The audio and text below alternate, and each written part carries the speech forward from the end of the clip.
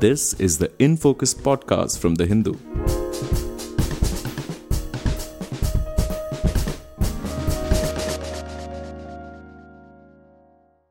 Hello and welcome to another edition of the In Focus podcast. I'm your host, G. Sampath. In May 2022, Finland, along with its Nordic neighbor Sweden, applied for NATO membership. It took less than a year for it to formally become NATO's 31st member, which happened last week. With this, NATO's border with Russia has more than doubled from 1,200 kilometers long to 2,500 kilometers. So, how does this development change the security architecture of Europe? Will it lead to a militarization of the Russia-Finland border? How big a strategic setback is this for Russian President Vladimir Putin? We explore all these questions and more in this episode of the InFocus podcast. And we have with us Stanley Johnny, the Hindu's International Affairs editor.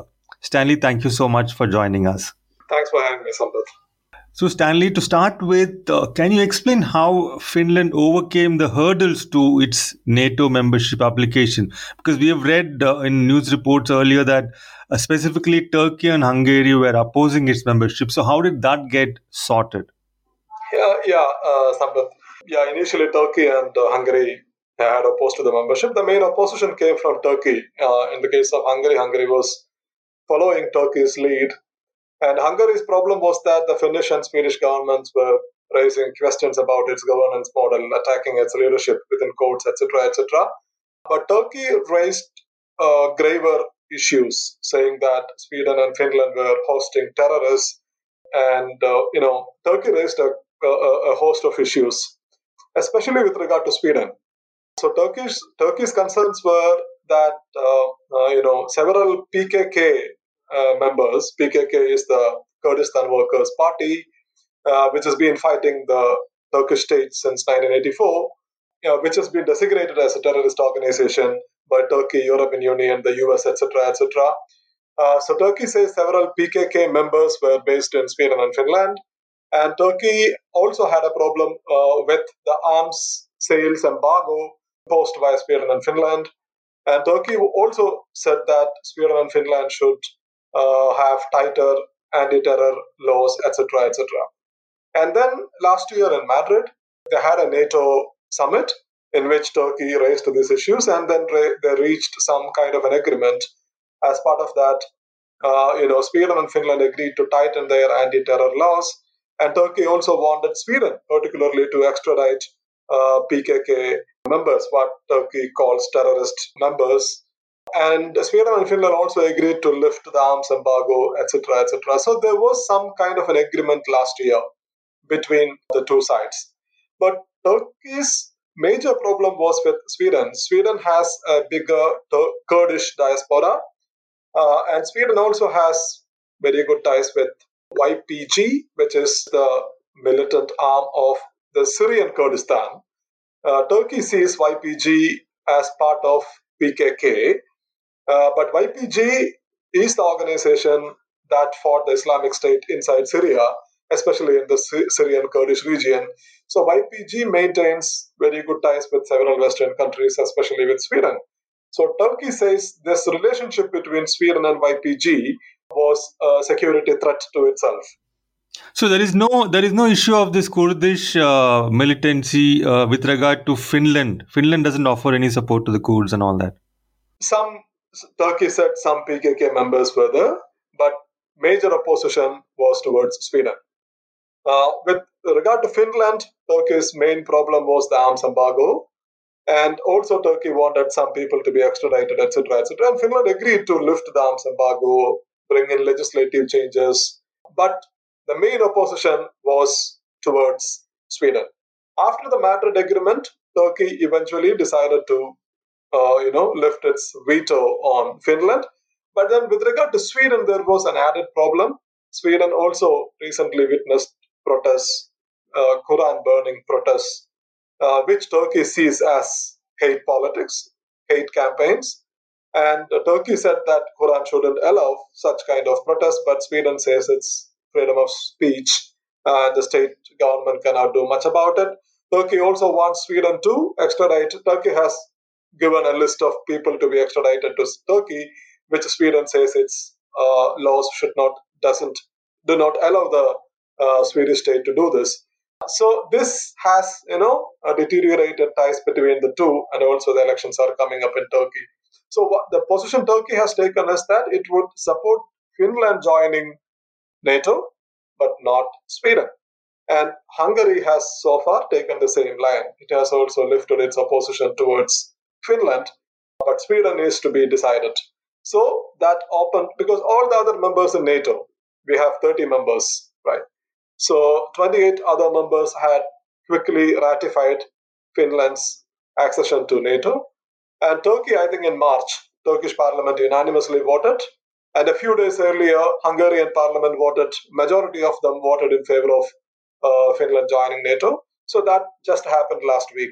Finland officially became the 31st member of the North Atlantic Treaty Organization. Right. So now with Finland becoming the latest member, it used to be in this gray zone list of countries. Now that it's a NATO member, the border with Russia for NATO has increased, more than doubled. So will the Russia-Finland border see greater militarization now on both sides? So Sanna Marin, the outgoing Finnish Prime Minister, said recently, earlier this year, that Finland joining NATO is one thing, but Finland doesn't have any desire to host NATO military bases or nuclear weapons, NATO nuclear weapons, etc., etc. She said that is a national decision, and we are not planning to do that. So, and the Russians also, Putin, initially, when Finland and Sweden applied for NATO membership, Putin said that Finland and Sweden joining NATO doesn't pose a major security threat to Russia. But Russian response to Finland actually joining NATO was different. The Russian Defense Ministry has warned of countermeasures. We don't know what the countermeasures are. Russia said that it could move nuclear weapons to Kaliningrad, the Russian exclave in the Baltic area. But, the Baltic states are saying that Russia already has a nuclear weapons facility in Kaliningrad, and Lithuania and Latvia recently said that Russia has always kept tactical nuclear weapons in the exclave. So we don't know what kind of countermeasures Russia is planning to do. But as of now, Finland has ruled out hosting NATO military bases or NATO nuclear weapons, which seems to be a red line for President Putin. So as of now, we don't see any immediate possibility of the border between Russia and Finland, which runs into 1,340 kilometers, to be weaponized. It is not an immediate possibility. Right. So, I mean, you're saying that Finland has said, the Sanna Marin, the outgoing PM, has said that there won't be any question of NATO military bases and nuclear weapons being hosted on Finnish soil. Now, I don't know how does this work. So, if Finland gets all the benefit of NATO protection, but in return, NATO doesn't get what it wants from Finland. They will just give protection just like that for free. I mean, usually they expect some kind of return in terms of being allowed to use Finnish territory for some military purposes, right? Why will they just give protection without anything in return? Yeah, it could be a long-term thing. We don't know. I mean, immediately, Finnish government also doesn't want to, provoke Russia beyond a point. So they might issue these statements, which doesn't mean that in the future, in the event of a crisis, NATO would not be able to do what it wants. It might be able to do what it wants in the future. But immediately, the Finnish government has ruled out. But if you look at it from NATO's point of view, what NATO gets out of it? What NATO gets out of it is that it has almost doubled its border with Russia. And that by doing that, NATO has sent a very clear message, because 2 years earlier, everybody was talking about fractures within NATO. Turkey, your second largest military within the NATO alliance, was building a very strong relationship with Russia. And, NATO, there were criticisms that NATO was losing its purpose, because NATO is essentially a relic of the Cold War, which was built to counter the Soviet Union, and the Soviet Union ceased to exist in 1990s, 1991. So there was this whole argument about NATO losing its purpose or growing friction within the alliance. But now you see NATO is expanding again. So NATO is expanding again, and also NATO is further moving towards Russian border. And one of the reasons the Russians cited before going to the war was that they wanted to prevent Ukraine from becoming a member of NATO. And even now, you look at all talks about the possible future settlement between the Russians and the Ukrainians, and the Russians insist that Ukraine's neutrality is non negotiable. But if this is the context, you see Finland becoming a NATO member, Finland, a country with a 1,300-kilometer long border, becoming a NATO member. That's what NATO is getting out of this. Right. Now, coming to this whole Finland's accession, no, before the Ukraine war, we knew that Finland was opposed to NATO membership, not just Finland as the government, but the public opinion was against NATO membership. Now, that changed after Russia invaded Ukraine. So, do you think there was a genuine threat or risk of Russian invasion that Finland faced, even with the Ukraine war, that it needed to address that threat through NATO membership? Or was it just this membership thing a response to NATO's perceived need, as you just outlined, to justify its existence, build a narrative, and so on? How real is this threat of Russian expansionism that NATO keeps talking about? No, Central Europe, Eastern Europe, those countries, I think, do the people there actually fear that Russia is going to invade them like it did Ukraine? I mean, how real is this threat? I don't think Finland is facing any immediate threat of a Russian attack. Even the Finnish president said, in an interview immediately after the Russian invasion began, he said that Finland doesn't face any immediate threat, and the Finnish president has very good ties with President Putin. Actually, one of the very few leaders in Europe who can still dial up and call President Putin is the Finnish president. But I think this is how it worked. Of course, this NATO's push to expand further, that is one thing. It is there. Because by doing that, NATO could effectively disrupt Russia's security calculus. And secondly, I think, there is this argument within Europe that after Georgia, Russian military intervention in Georgia in 2008, or the annexation of Crimea in 2014, or the civil war in Donbass since 2014, which culminated in the Russian invasion of Ukraine in 2022. So both Georgia and Ukraine were not NATO members. So Finland, especially in the context of the Russian invasion of Ukraine, Finnish people, or rather the security calculus in Finland, has changed because they see that Russia is doing this in non-NATO members. So they think that if they join NATO with the collective protection of NATO, that would boost their deterrence against any possible future conflict with Russia. Because immediately, at least since the end of the Second World War, Finnish-Russian relationship has been calm. But the past is different. Finland was part of Russian Empire for over 100 years. And then after Finland became independent in the early 20th century, in 1939, Finland was invaded by the Soviets. And then Finland joined hands with the Nazis to attack the Russians. The history, they have a bloody history, both of them. So now, when the security situation in Europe is again becoming uncertain, and with the Ukraine invasion, so Finland thinks that joining NATO would boost its deterrence and provide it collective security of the West against any possible future tensions with Russia. I think this is both of these elements. On the one side, NATO, of course, wants to expand further towards Russian territory, as a response to Russia's military aggression in Ukraine. And on the other side, Finland, jolted by the war in Ukraine, thinks that joining NATO would further boost its deterrence against a future possible conflict with Russia.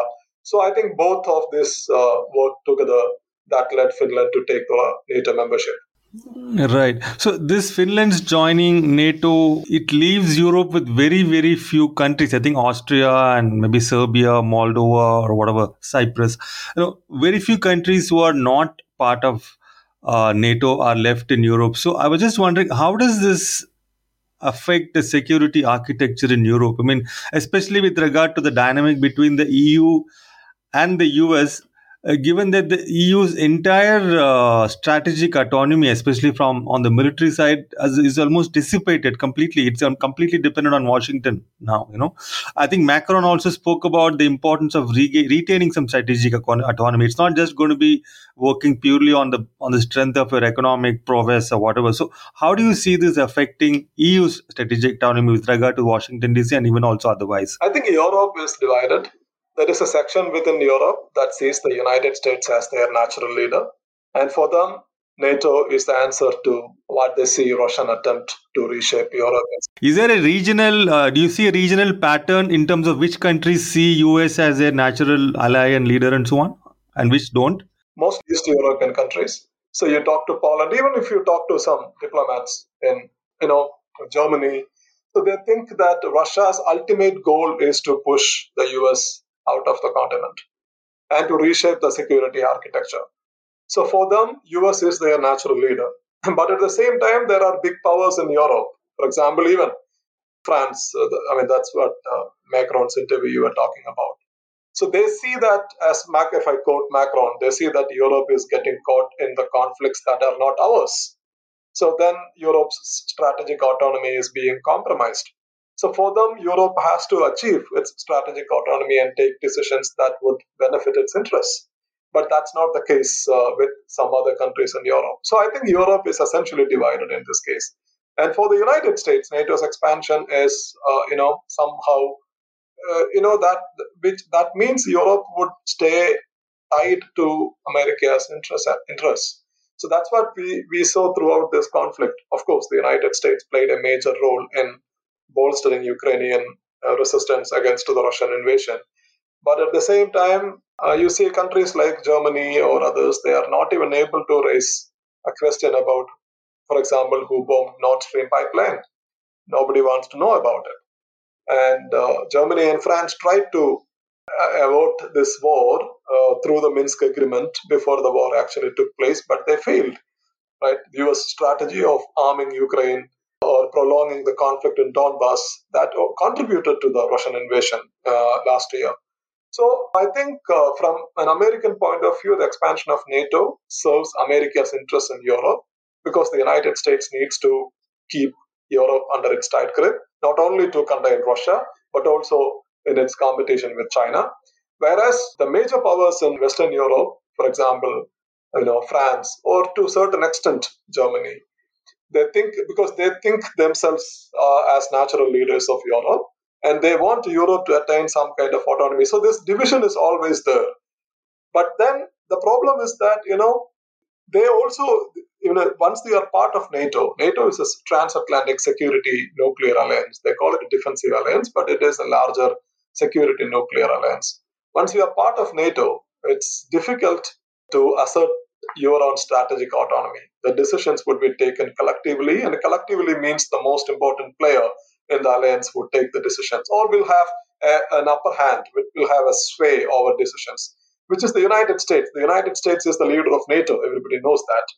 So this is how it works. The European security architecture is now being strengthened further in favor of the United States through the expansion of NATO.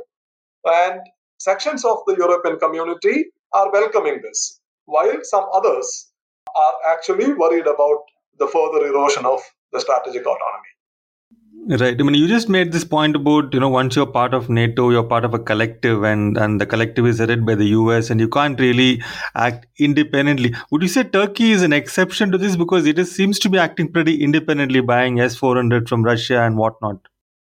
Yeah, to a certain extent, Turkey is doing that, but Turkey is doing a very difficult balancing act because they bought S-400 from Russia.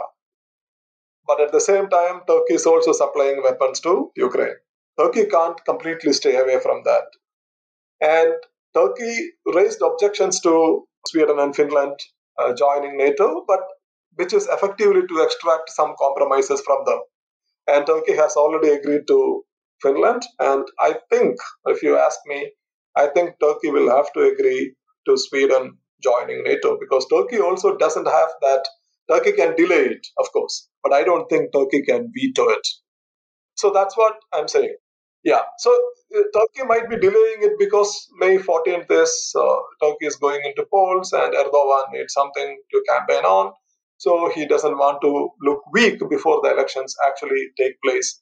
So that's why he is delaying it. But that would eventually happen. So when it comes to decision making, I mean, they would try to use the space they have, little space they have for maneuvering, but eventually they will have to toe the line. And take the case of Germany. Germany is Europe's largest economy, right? And it is the engine of European economy. It's a very important player. It's a very powerful country on the paper. And Germany resisted till the last moment, pressure from the West to send advanced tanks to Ukraine. But finally, Germany had to cave in. And the public opinion in Germany is also against Germany sending advanced weapons to offensive weapons to Ukraine. But Germany caved into pressure. And Nord Stream was partly owned by Germany. The whole idea of Nord Stream is for Germany to get cheap gas, natural gas from Russia. That would help German industry. And Germany is, as I said, is the economic engine of Europe. It makes sense for Germany to continue to get cheap gas from Russia. But Nord Stream was one pipeline was shut by the German government, and the other pipeline was bombed by nobody knows who actually did it. There are different theories, and even Germany doesn't seem to want to know who did it. So is this how a country with strategic autonomy behaves? I don't think so. So these are the issues you face. But at the same time, you can also say that Germany is a NATO member, or Poland is a NATO member, Latvia, Lithuania, Estonia are NATO members. Now Finland is a NATO member. So they also enjoy the collective protection of NATO because they can trigger the article if they come under attack, so that the United States is bound by this by NATO treaty to come to their defense. So that is the advantage of. So in other words, I mean, can we say then that the German people are paying a higher price for energy essentially because NATO needs to fulfill its strategic objectives in Europe? I mean, that seems to be the equation here. Yeah, I think pretty much. You look at the European economy. European economy has taken a massive hit ever since the war broke out, and they are not able to. I mean, in their push to punish Russia, they are basically punishing themselves, which is unfolding before us. Governments keep falling in Europe.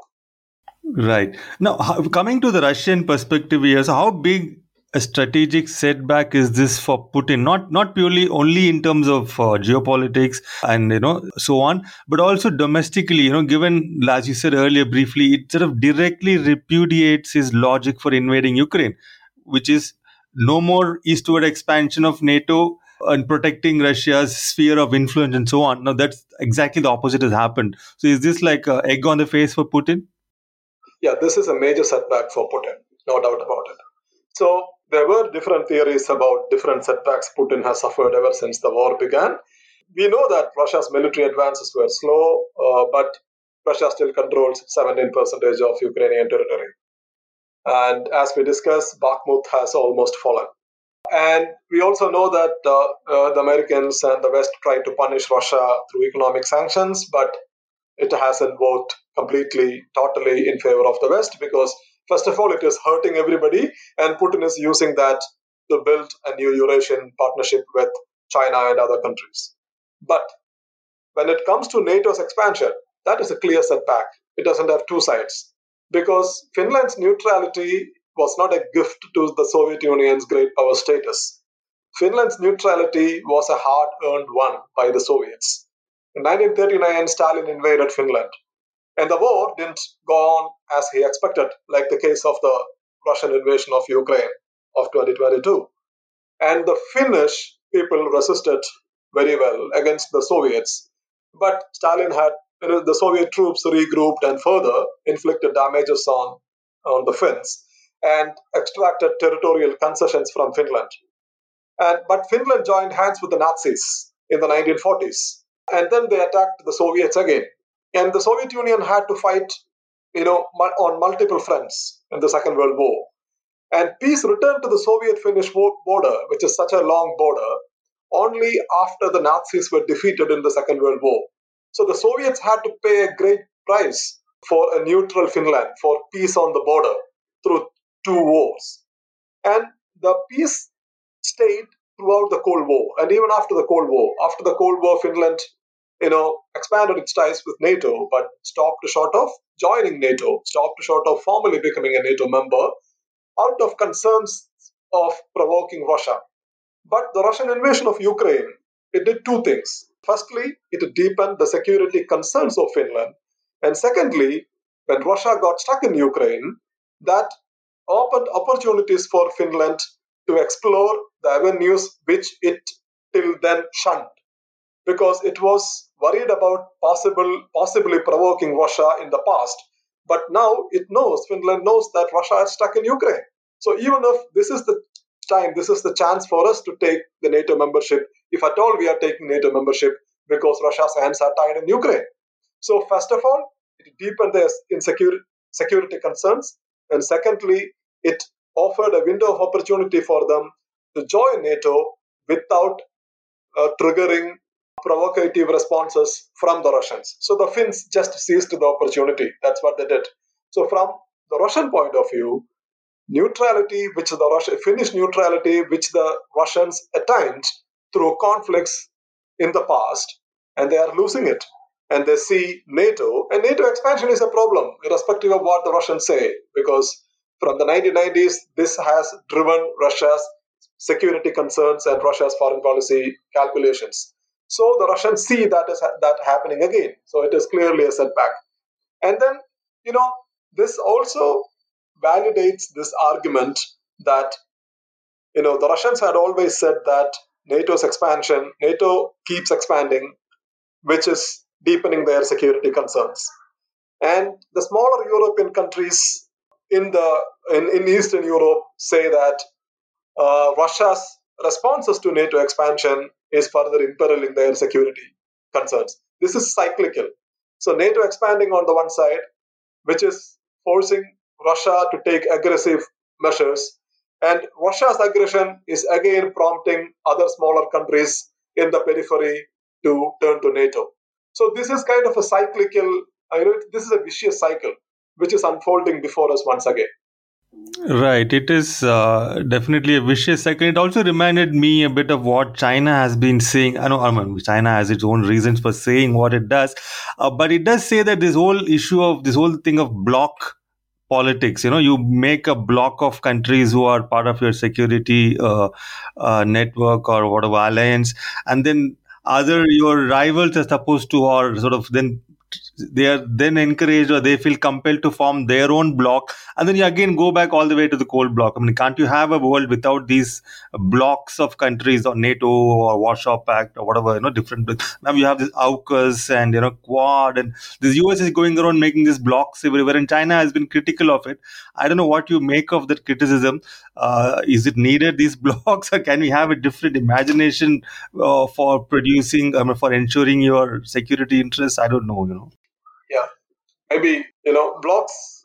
It is a Cold War tactic because there were different blocks throughout the Cold War, and the United States is clearly pursuing the same strategy even in the post-Cold War world, because otherwise NATO is a Cold War product, but NATO continued to exist. And as you pointed out, yes, the US is trying to build new blocks, but the response what China would do to these blocks is also we have to see once the security competition between the United States and China heats up further. How China is going to respond to it is also interesting to watch. Right. That's probably a topic for another podcast. One last question, Stanley, before we wrap up. So this Finland's membership of NATO, you've talked about the various concerns with regard to Russia. But I was just wondering, is it also about the West's competition with Russia over resources of the Arctic? Because Finland is very strategically positioned in the Baltic region, and the Arctic area with global warming, the icebergs melting, ice caps melting, and so on. Is there going to be a race for exploiting the Arctic, and is Finland therefore being a part of the West a critical thing, because Russian military presence in that region is also pretty high? Yes. That is, I think, that is one of the factors of, or that is one of the advantages the West is going to get once Finland joins NATO, because there is strong competition taking place in the Arctic, and Russia has resources in the Arctic Ocean, and Russia has established itself. It has a major presence in the region. So with Finland becoming the 31st NATO member, definitely that is going to open more opportunities for the West. So basically, I think Finland is also the seventh Baltic country to join NATO. So the Baltic Sea is effectively turned into a NATO pool right now, and the Russians knew this. That's why one of the reasons the Russians is doing what they are doing in Ukraine is that they don't want the Black Sea to have the same fate. So in the Baltic Ocean, NATO has effectively established its dominance. After Finland, and if Sweden joins in the future, that would be turned into a NATO pool. And the next arena of competition would definitely be the Arctic, where Russia has established itself as a major power, and Finland would offer more opportunities for the West to exploit the Arctic and compete with the Russians in that space.